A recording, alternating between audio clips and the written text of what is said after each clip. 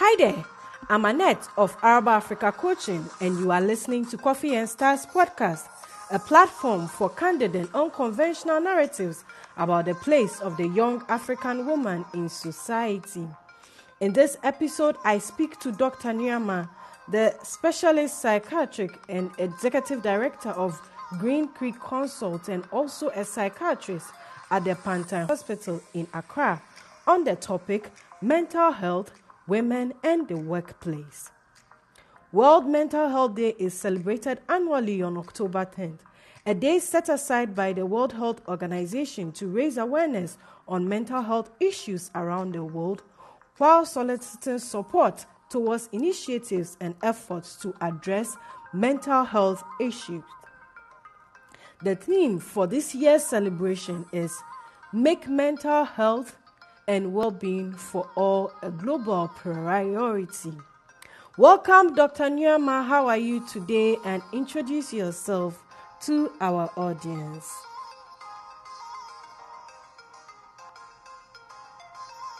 Hello, Annette, and greetings to yourself and all your listeners. I'm Dr. Danswa Nyama, as you mentioned, psychiatrist here in Ghana with Green Creek Consult and also at Pantan Hospital.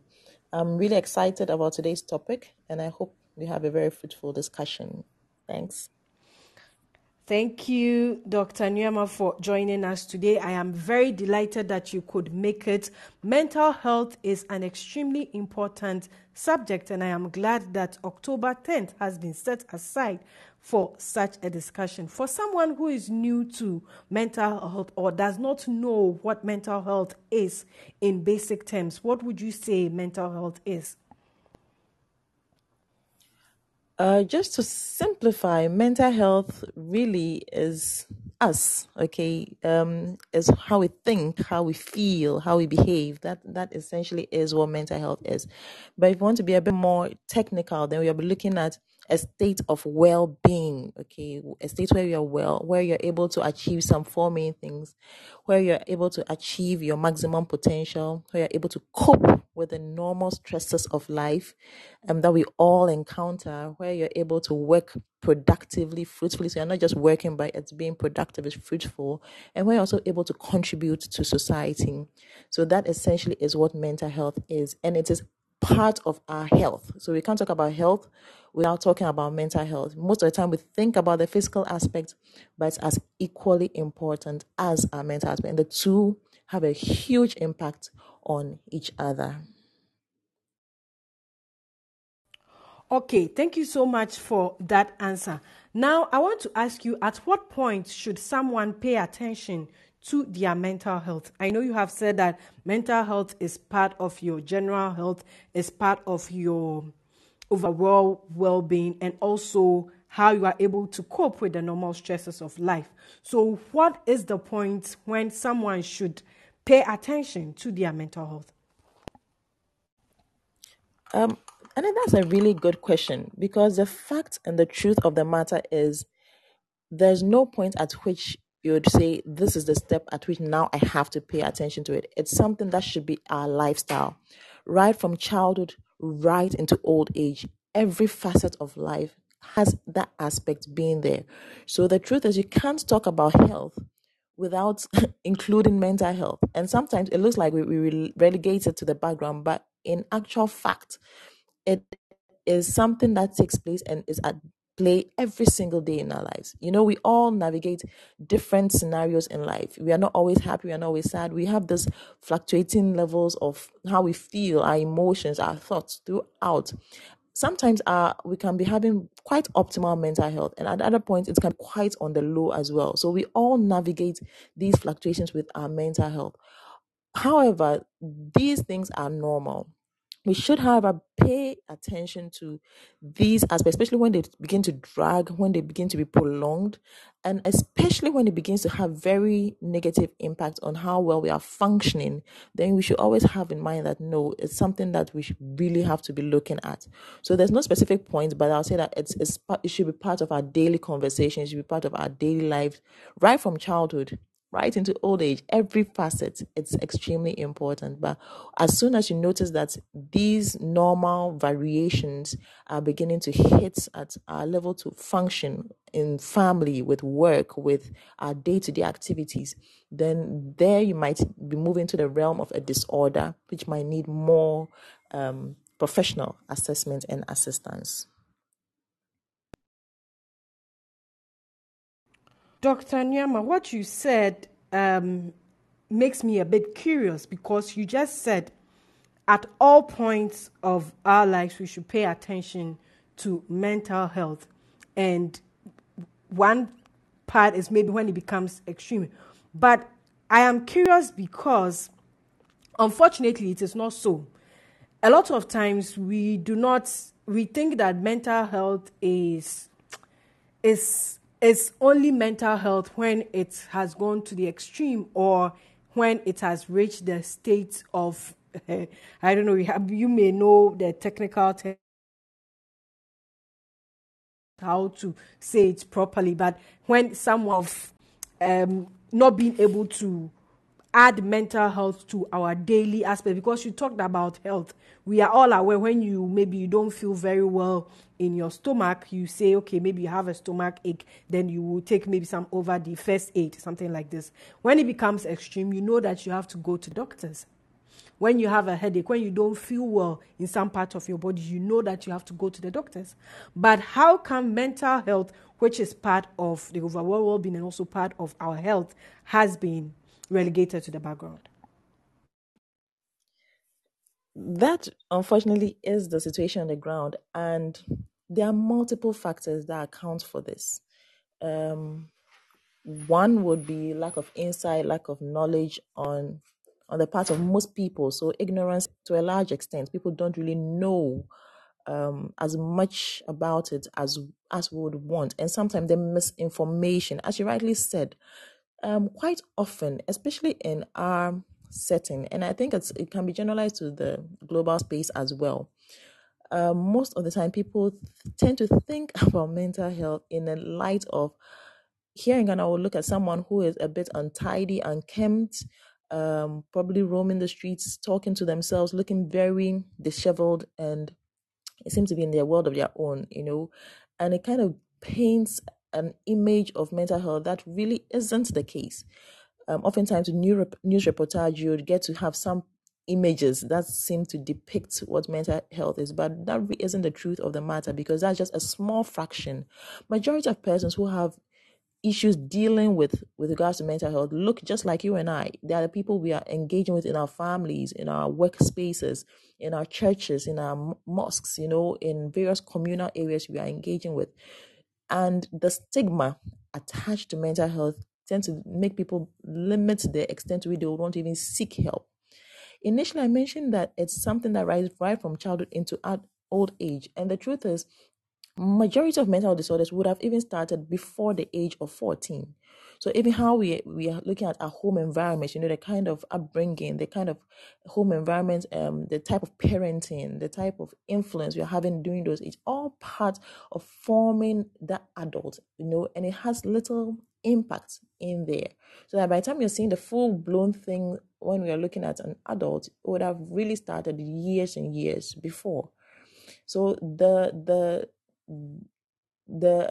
way we don't prioritize our mental health as we do our physical health, quite unfortunately, has many factors at its root. But I'll say the topmost of those would be lack of information, and I'm happy we are discussing that today, and also the stigma. That kind of curbs people's interest in even look or even thinking that it has to be something, because the thought that it has to be that alone can be quite scary, unfortunately. The way people would rush to see a cardiologist or an orthopedic person or any other specialty, when it comes to psychiatry, most people are not eager, because it has huge implications, which shouldn't be the case, because the brain is as equally as important as the heart, the arms, and every other part of the body. Okay, so we lost you. Misinformation being one of the reasons why we don't have the right understanding of mental health, and also stigma. Now, My next question relates to a person's orientation, and you have already said that the type of parenting from childhood up to old age, the type of parenting that a child will have, and also by the age of 14, they would have already started to exhibit or whatever mental health challenges they would have. I may not be quoting you right, these things. That if indeed a person's orientation affects how they deal with their mental health in general sense, how can someone be oriented in a good way for them to be able to be in a good mental health state? Okay.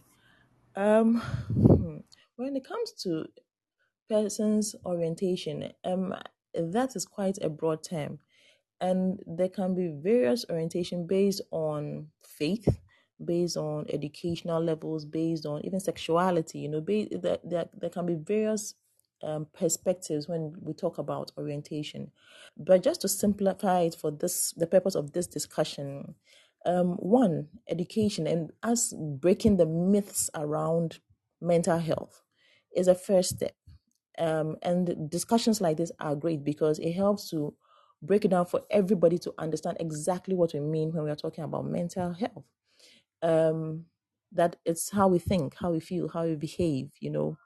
And irrespective of our inclinations when we're talking about faith, or even with regards to our belief systems and other things we may have, the fact of the matter is that all of these still have some impact with regards to our mental well-being, even our cultural systems, our educational systems. All of these have that impact. So once we start uncovering it and discussing this as it is on its own, looking at what it is and bringing light to where there's a lot of misconception and misunderstanding about it, and making it such that we can have healthy conversations, we can talk about it, and it's not a taboo. In some places when you even mention it, the whole environment, the ambience changes because everyone's saying, "Age, is this what you want to talk about?"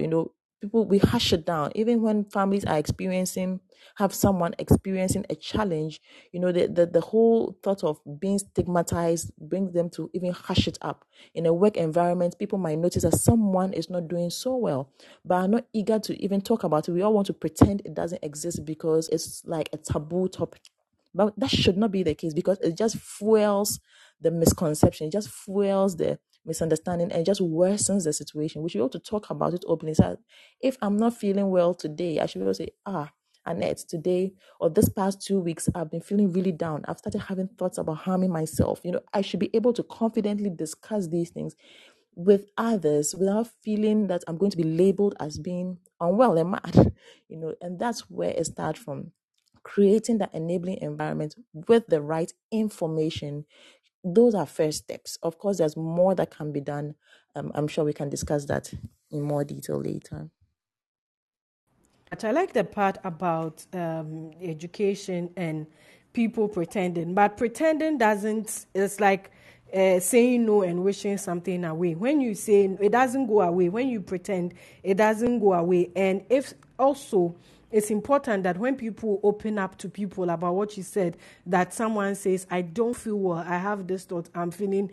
I think that society and the individuals in it should have the capacity to support people when they come this way and give them the necessary counsel to say, see a specialist, or I understand how you feel. But I think that the best way is to talk to someone who can give you the best advice, who can help you, not rather to stigmatize the person. Sometimes some people even laugh at them or shut them down. Why do you talk like this and all that? That does not help at all. So on this podcast, we talk a lot about women and their career progression. Often the workplace with its stresses causes mental health challenges. So what are some of the ways a person's work can affect their mental health? And just by curiosity, have you, in your experience or practice, seen any examples of where a person's work is affecting their mental health? This is nothing strange, it's nothing new at all. It happens all the time, and there's a lot of data supporting it. Even the recent WHO release on work has a lot to talk about with regards to mental health in the workplace. So it's very apt that you brought this up. And especially with women, yes, workplace is able to really take a toll on the mental health. Now, there are so many factors. I can't run through all of them, but I'll just touch on a few that are quite common. So, for example, a lady might start a job role single, okay, and then as time goes on, she's rising in rank, but then she's also progressing in her personal life. So she's now getting married, she starts having children, and she's still having these job demands that are probably also increasing. And how to even juggle all of these, the stress can take a toll on individuals, and that would often reflect also with mental health. And stress and mental health are very, very related. Then again, with particularly women as well, even in a work environment, this is something that a recent discussion I actually had with a certain organization, and it's not just them; it happens with many. Assuming there's a lady who is very professional, working, trying her best to be productive, but then you notice that even with regards to these personal aspects we're talking about, let's say she's growing, but she's not yet married.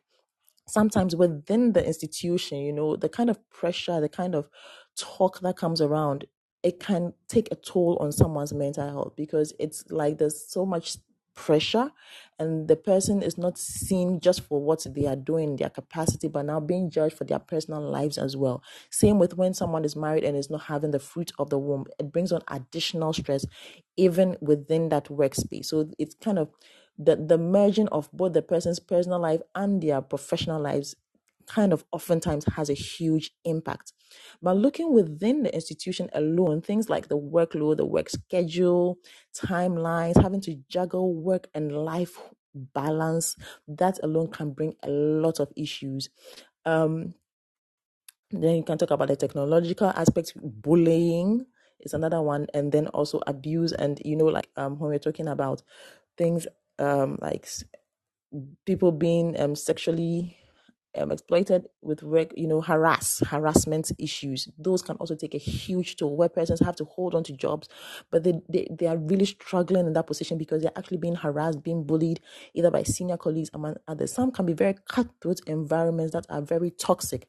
Some work cultures and some work environments are very toxic. It's not toxic as in someone is putting poison in there, trying to poison them, but then the environment does not make one feel relaxed. I had a case where a lady would say that, look, no matter how long her weekend is, just the mere thought of having to step into the office on that Monday or on a weekday, it brings a lot of anxiety, And for women, one of the top most common mental health disorders we experience are actually the depression and anxiety disorders. Women would experience depression twice as likely as men. Okay, and these things keep fueling the impact on women, and then it takes a toll on your productivity. So you're facing the stress at work, you're facing it at home, and it begins to take a toll. So you're not productive enough, and then work kind of superiors are asking, why are you not being productive? And then it just like that vicious cycle of not feeling adequate keeps perpetuating itself. So there are so many factors, but I hope I've touched on just a few to make the point clear. But this is nothing strange. It's something unfortunately more common than I would actually like to see. So that is a lot. Like, that is a lot. I can ask you like 100 questions from what you have just told me. It's a lot. And what is interesting is you said women face much more depression than men, twice as much, and then they also have anxiety. I had one story. One of the motivational speakers was talking about people's work and the kind of stresses they deal with, and it said that, now I forget the percentage, but a huge number of people who have heart attacks don't have maybe the conditions that they have a name, they call it. I forgot. I don't know all the technical terms, but they don't have the heart attack, obesity, all that. They don't have it. But the only thing that is common is that they get it on Monday mornings. And so, as you said, that someone even thinking about going to work on a Monday alone gives them a lot of anxiety.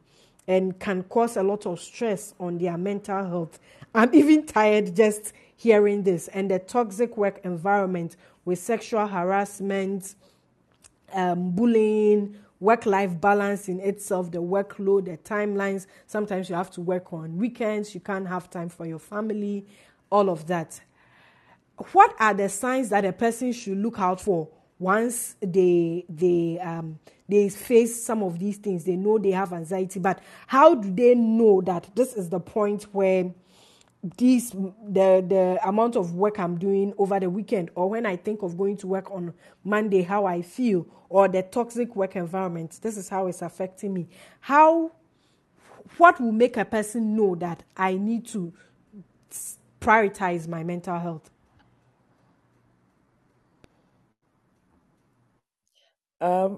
Navigating them is not easy, and you honestly cannot even wait for a specific time to say now it's time to prioritize my mental health.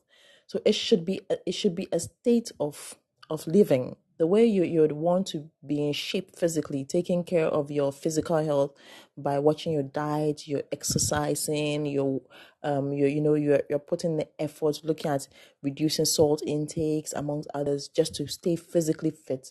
It's the same way you have to be consistently making effort at ensuring that you're in a state of wellness mentally, because you wouldn't want to wait till it gets to a certain, it gets to the line where you're moving the realm of a disorder before now you start taking it seriously. Because there are a lot of, and I am always an advocate for preventive interventions. So once you notice that you're facing these stresses, stress management has to come in. And stress management, yes, it has its physical aspect, but there's a lot of psychological aspects as well. So whilst you're putting things like you're scheduling well, you're delegating amongst others, you also want to have time where you're taking out the requisite breaks, to relax. And if it is even taking breathing exercises in between just to relax yourself so that you don't end up feeling overwhelmed, that is way more beneficial than waiting till a point where you think, now I have to take it seriously. So I would advocate for things like, stress management, talking, finding a place where finding someone that you're comfortable discussing these issues, or sometimes just discussing or saying it out loud, brings some reprieve and relief. So finding someone you can trust, who will treat everything confidentiality, is an avenue to discuss these things. Sleep is a very important thing, and ensuring I get adequate sleep. So oftentimes when one is going through a lot of these things, one of the very first factors that gets affected is your sleep. So you notice a change in the sleep pattern. For some people, it might be a decrease in the sleep, the frequency and the duration and the quality of sleep. For others, it becomes very prolonged, but still they're sleeping excessively, but still feeling not getting the rest. They don't feel rested, they're still waking up fatigued. So sleep is one of the first indicators that will let you know that there's something really up. And same with appetite. Those two tend to kind of bring up a few things. You notice those changes.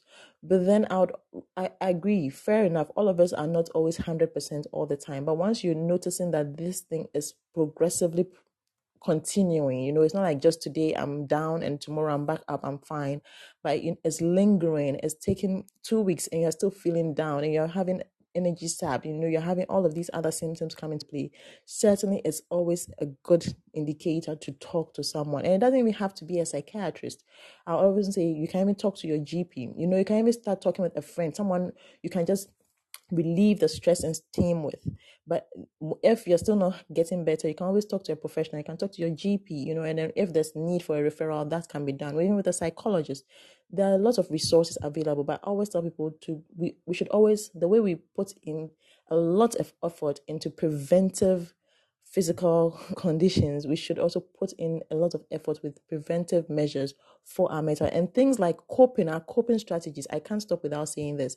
Our coping, how we cope with stress is extremely important, and finding healthy ways of coping. You can do that by exercising, by getting a good hobby, by having a good social support system. All these are helpful, and also avoiding unhelpful coping strategies, which include use of drugs, use of alcohol, use of illicit substances, just trying to adjust. Most people do this, and not necessarily women. Women sometimes do, but men a bit more.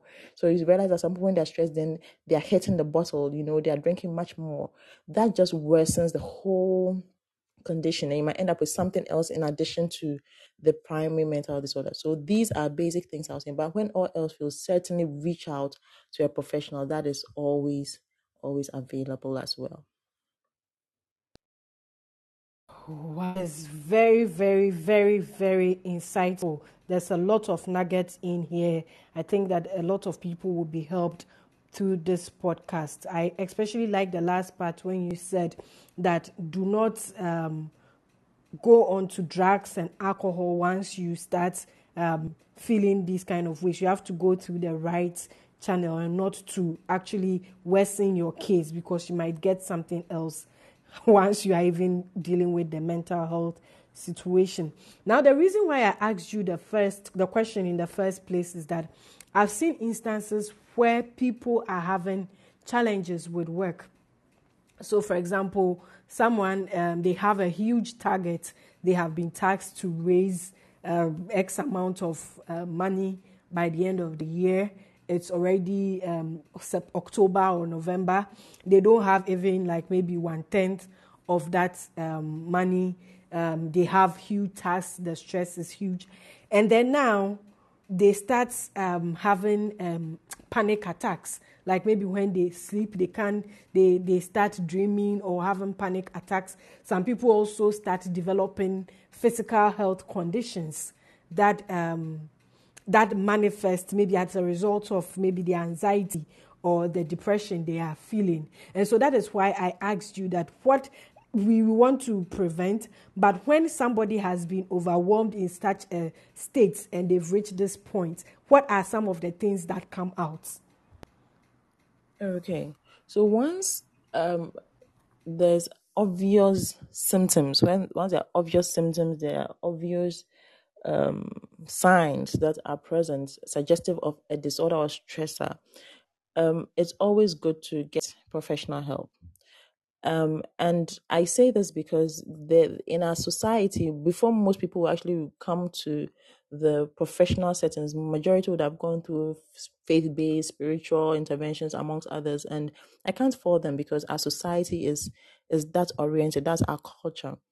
But then once you're looking at specific kind of disorders, getting adequate professional help early is important because you need the right diagnosis to be made. And self-diagnosis is not really great. You can have a good idea of what it is, but it's always good to have a professional do a proper assessment to get a full 360 degrees form of diagnosis, because there's a way we go around it, looking at your biological, psychological, and social circumstances, and then addressing the intervention in that regard so that you get a holistic care.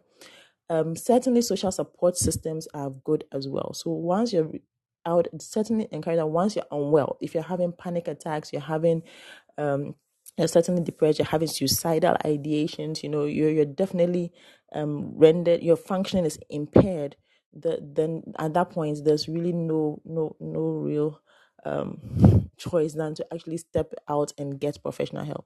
And I know even with us here in Ghana, there are some restraints with people stepping into a psychiatrist, and I don't follow them as well. And I don't think everyone should show up in a tertiary institution. I think there are primary centers, there are a lot of institutions, health facilities that have psychologists and mental health professionals there who can give the requisite assistance. But certainly reaching out for help is the first thing you have to do. With regards to the professional sector, yes, there are a lot of avenues and a lot of interventions that can come to play, and it will be case by case. But then sometimes all of these things have to be taken into consideration, and a good support system is also very important. But at that point where you're not functioning well, you definitely need the professional assistance. All right, thank you very much. So this question I'm going to ask is in relation to organizations and institutions. Are they really supporting the mental well-being of staff, and how can organizations do more to help? Well, it's difficult to give a blanket answer for every nation, but certainly majority of most organizations can do more. There's room for improvement, and that's what the whole report, the WHO report 2022, sought to say. And I agree perfectly with it that there's a lot of work to be done by institutions and organizations, employers, managers, supervisors. There's a lot of room, and there are a lot of avenues for persons to be supported.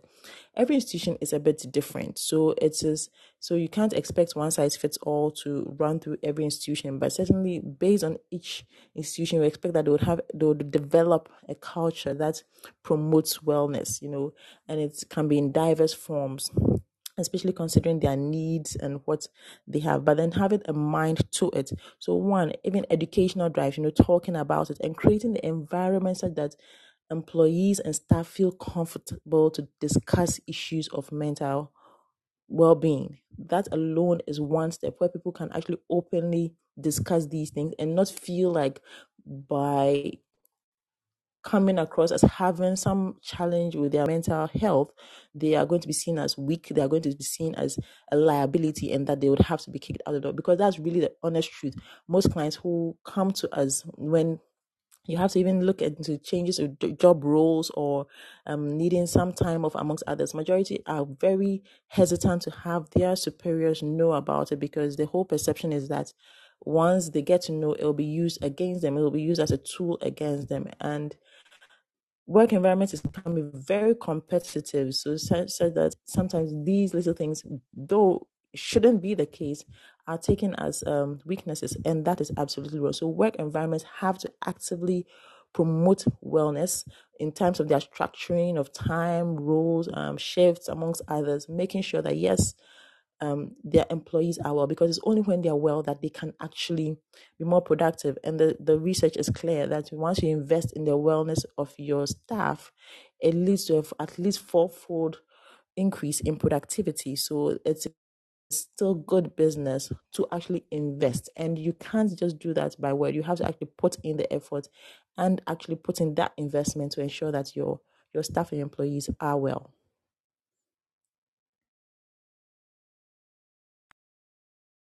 So I have this question about with their mental health. If someone's job is now affecting them so much that they can't cope with the normal stresses of life, they can't manage their well-being and physical health is at stake, what may they do? Okay, so once it gets to that level, as I would always recommend a good assessment, okay, a good professional assessment to first see exactly what the diagnosis is, because based on what you're working, what the diagnosis is, and you're seeing what's the perpetuate, like what the factors are that are precipitating or triggering it, then you can work around what might be helpful. For some conditions, once a person is even on treatment, they're able to return back to work and work very perfectly in the same role. So there are some conditions, once the person is in treatment, receiving the requisite care, and they have their disorder under control, they're able to function perfectly well in that capacity that they have. So it's more of just a matter of getting them well. For others, based on the level of the severity of condition, it might require some changes in the job role or some adjustments here and there, such that the environment is more supportive and it's not causing so much harm and stress to them. So for there, some recommendations can be made as to how they can navigate the work environment in a more productive way, so that they are not having so much backlash in there. So that is also an option. For some cases, and this is something we often want to liaise with organizations and institutions as well, persons can come, be managed, and all of that. And I mentioned toxic work environments amongst others. How we reintegrate individuals back into the work environment. Sometimes someone might have had a very bad breakdown or an episode at work because they were very stressed, and maybe other staff saw it or got to know that the person has had maybe a psychotic break or something of the sort.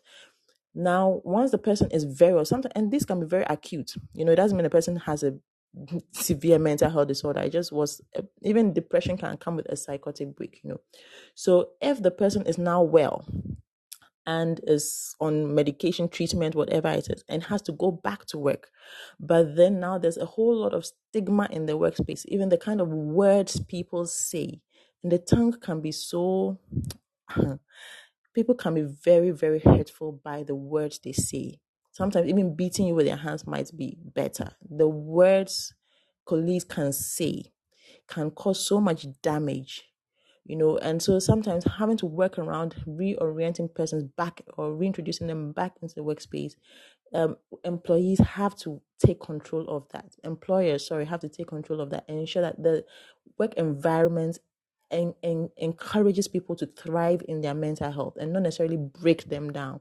So people can work, but sometimes just the environment is toxic, and that has to be looked at. So the fact that someone is unwell doesn't necessarily mean that they have to definitely stop work. No. Right now, we know that work actually improves mental health. Okay, once someone is even having a disorder and they are employed, and they're working, it helps them do better. So we encourage people to actually work to be better, but then we just have to make sure that the necessary changes in supportive environment is available. All right. So you have said about coping mechanisms, people exercise and finding hobbies. That's the stress management, breathing exercise and exercises, having adequate sleep, etc. Is there more someone can do to ensure a good mental state?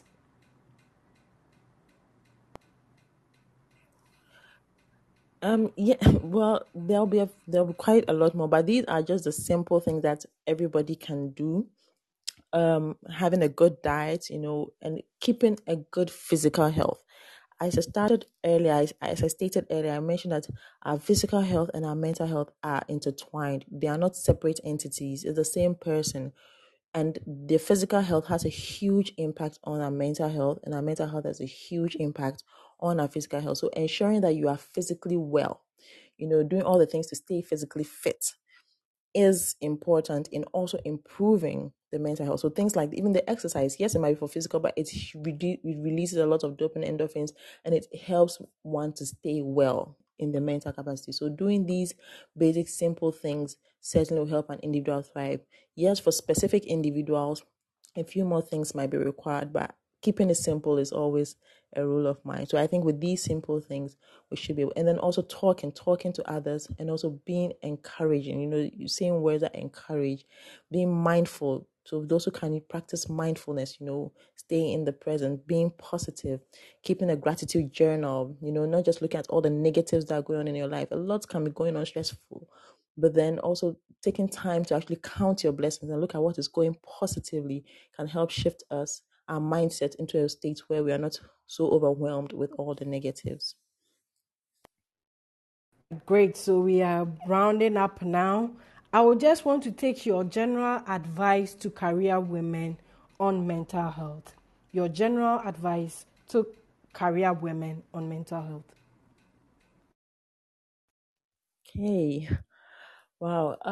So to women, I'll just say, look, you matter, you are important, and you play a vital role. Yes, in your work environment, in your homes, and with the numerous hats you wear. So you matter. But you are only able to impact all of these areas when you are well. So you have to take extremely good care of yourself physically, emotionally, spiritually, mentally, every sector. You have to take, it's your responsibility to take care of yourself. There you are able to impact your generation in every field you're in. So take good care of yourself. Remember that there's no health without mental health. All right, there is no health without mental health, and mental health is your responsibility. So I want to see if the audience has any question, if there is any question coming from the listeners.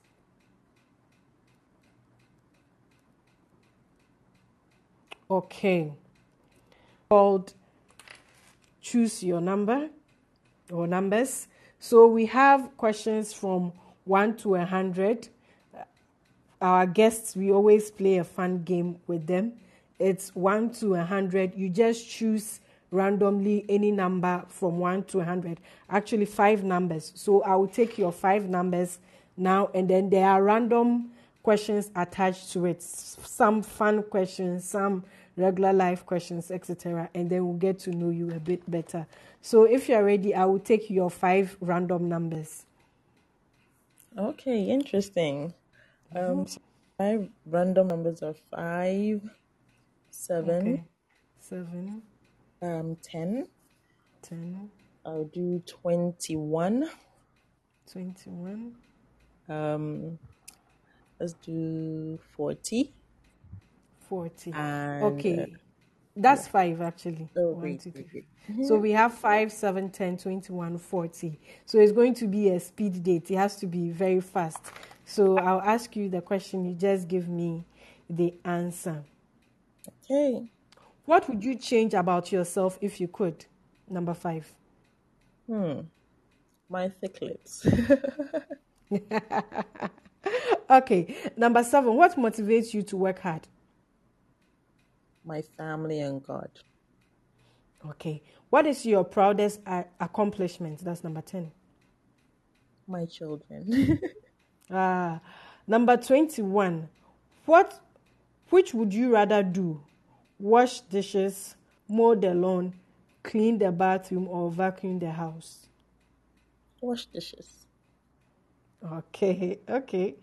That's nice. And now we'll go to number 40. This one is serious. That's a weird question. How many pairs of shoes do you own? Oh my God, can I count?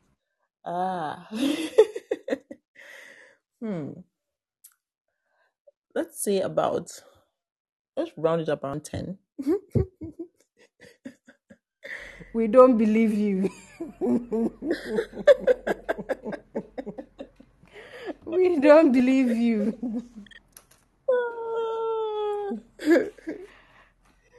All right. Okay.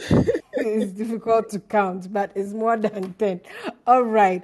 So thank you so much, Dr. Nneoma, for joining us today on this podcast, Coffee and Stars, on mental health, women, and the workplace.